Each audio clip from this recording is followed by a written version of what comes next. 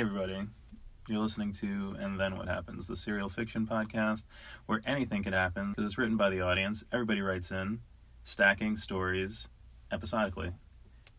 I'm a host. This is Chris Robinson. I'm another host. I'm Kathleen Wisniewski. Kathleen, you're back. I'm back.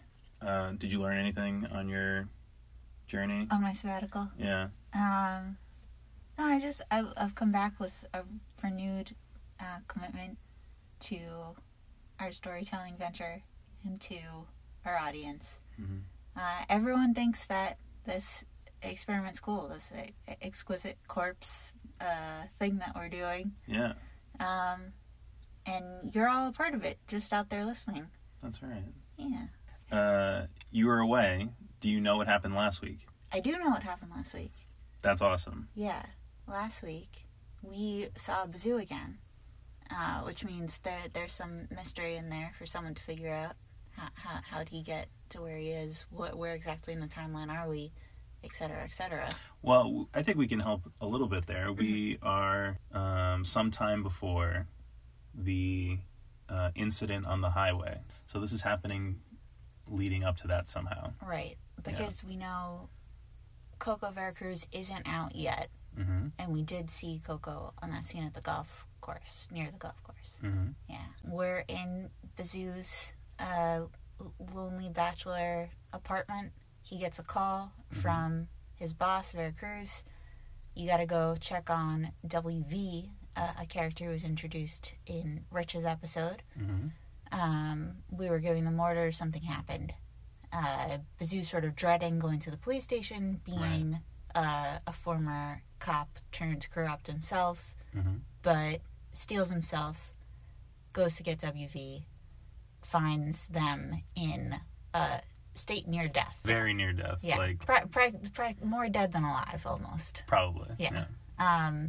Gets them in the car, takes off. Do we know where they were going? To save their life somehow. Yeah.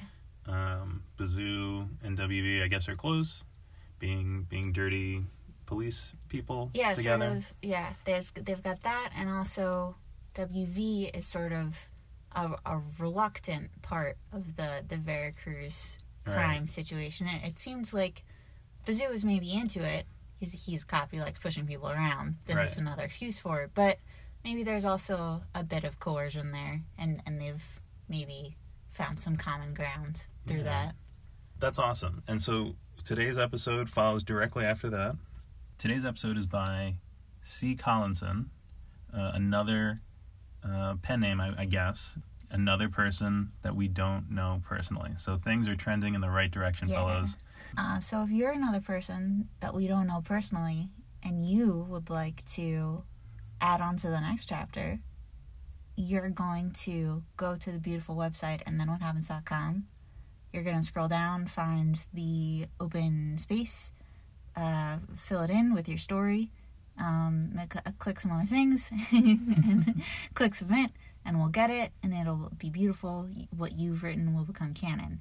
If you just have a question, what could they do? And then what happens podcast at gmail.com. And that is the space to email us. Literally anything. We'll take anything.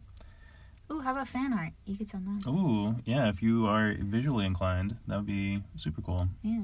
And then if you just want to make a quick comment that's not worthy of an email or some other contact, tweet at us. Twitter at Chris Robinson, at Rudnesky, at Rich Wisniewski. How about we just get into it? Yeah. I'm excited to find out, and then what happens. Yeah.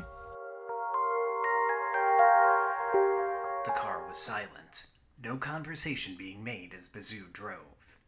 The only noise present was that of the CRV's engine roaring as it pushed the car into flying down the boulevard. Luckily, the road was empty, meaning there was no risk of a serious crash or anything of the sort. It was 3 a.m. after all. The tension was thick, both Bazoo and WV's heads still processing what had just happened. WV nearly died. The Capuchin had nearly gotten the detective, nearly ended their life. The hybrid assassin was strong, that much they knew, but they were caught unawares. The Capuchin's crowbar was swung with an inhumane amount of force, striking WV's head, leaving them unconscious on the ground, blood pouring from the wound. Had it not been for Bazoo's quick thinking, they wouldn't have lived. Are you okay? WV was the first to speak, their voice husky from disuse, and they made a mental note to drink some water when they arrived, wherever they were going. You have a head injury and probably concussion, and you're asking me if I'm all right? The man to whom the question was aimed at shook his head with slight amusement, his eyes glancing towards WV for a split second before moving back onto the road. I thought it'd be polite. They sighed. I do worry. Their words started off loud but trailed off at the final sentence. WV wasn't sure if Bazoo knew of the blackmail the Veracruz family, their family, was holding against them, or if he was under the same kind of duress.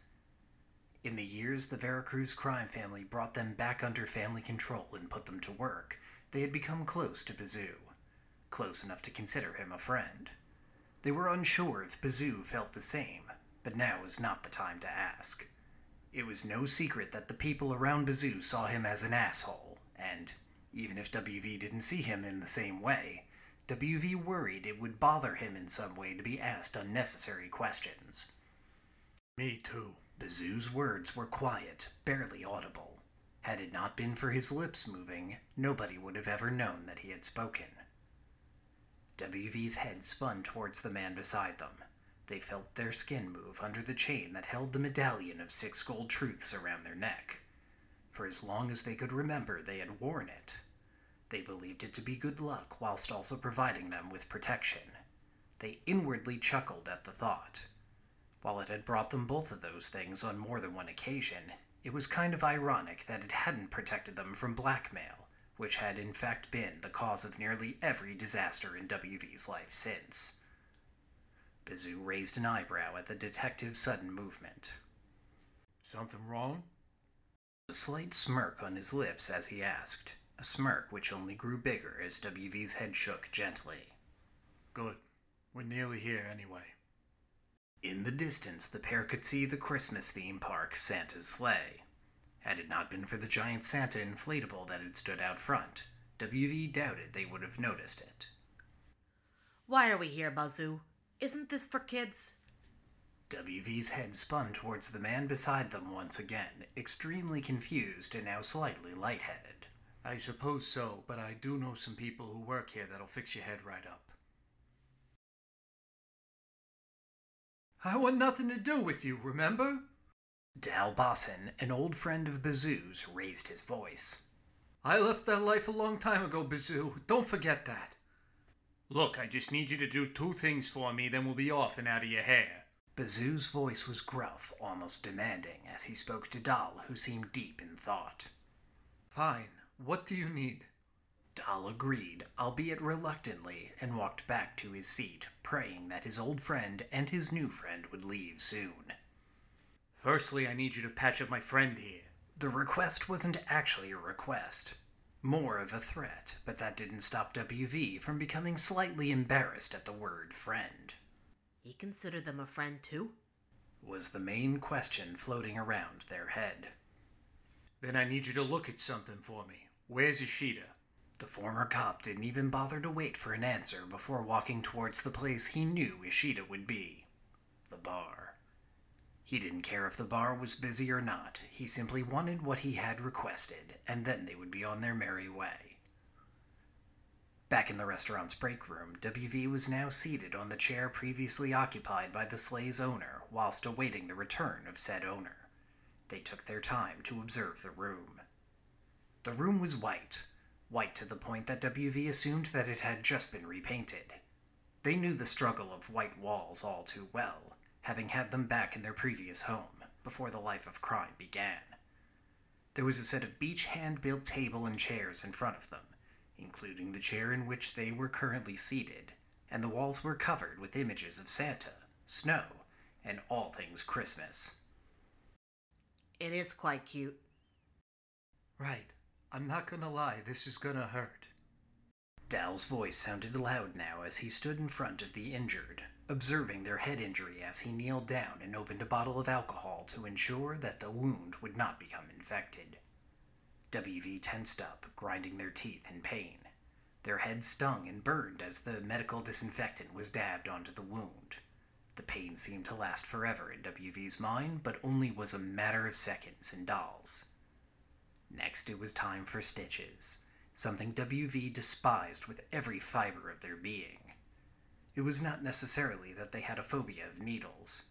They simply didn't enjoy the feeling of them going through their skin, whether it was to draw blood or prevent blood from leaving.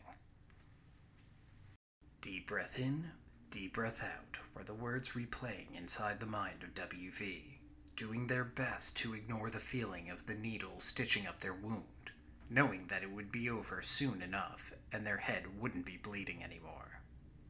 Then the only problem is the concussion. Thank you. Their words were quiet, eyes finally opening after being screwed tightly shut for the past few minutes. No problem. Dahl was still reluctant to talk to them, but decided not to be rude. This is a threat. You know that, right? Ishida's voice was the next sound they heard as she entered the room, and WV's head hurt at the sound, the shock finally wearing off as the concussion was now setting in. Like, don't get me wrong. It's your own fault for getting involved, but I just thought I'd warn you. It could also be a clue. Bazoo followed her in, answering with his own theory. I was torn between a clue or a threat, but then again it could be both. I don't know, but it's possible. It's not like this thing is entirely human after all.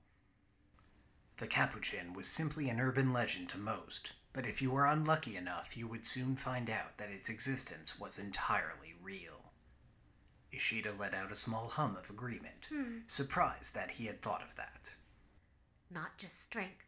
Got smarts, too. Ishida's eyes wandered towards WV, who was still seated, slightly pale, but no longer covered in blood. Where's the amulet? Both WV's and Bazoo's eyes widened. It's not there. Wait. WV raised their hand to their neck. There was the chain, but what they were too shook up to realize until now they confirmed as they slid their hand down to their chest. What? Where is it? Slightly panicked, they jumped to their feet, only to be hit with a dizzy spell before falling into Dahl's arms. Relax. Bazoo walked towards the two, giving WV a light pat on the head, light enough not to hurt them, but hard enough to let them know he was there. The Capuchin must have taken it, but we'll get it back. I promise. The promise was a big deal. Bazoo never promised anything. WV almost blushed at the thought. As much as I don't want to get any further involved, I know the amulet meant that. She cast a glance around the room at her boss, Dahl, and Bazoo. I understand it meant a lot to you two, so I'll summon a boon. It'll help you follow the trail, but I am not getting involved. Ishida's words were blunt. It was obvious there was no changing her mind. Thank you. WV's voice trembled with worry. If the Capuchin has it, what is it planning to do with the amulet? The four of them gathered around the table, Ishida pulling the ingredients for the spell from her work apron, placing them on the table. With a paring knife, she cut a string into pieces, forming a disjointed circle small enough to fit on the table, whilst being big enough to fit everything that needed to go in. As Ishida emptied 4 glass vials' contents into the circle, she spoke. Ora te, indica mihi ubi minorum capuchin irit. The pronunciation was perfect, leaving WV wondering if she learned their order's language as a child. The liquid in the circle bubbled, producing a piece of paper once it had evaporated. Ishida reached out, taking the paper, handing it to Bazoo. Take it and go. Good luck.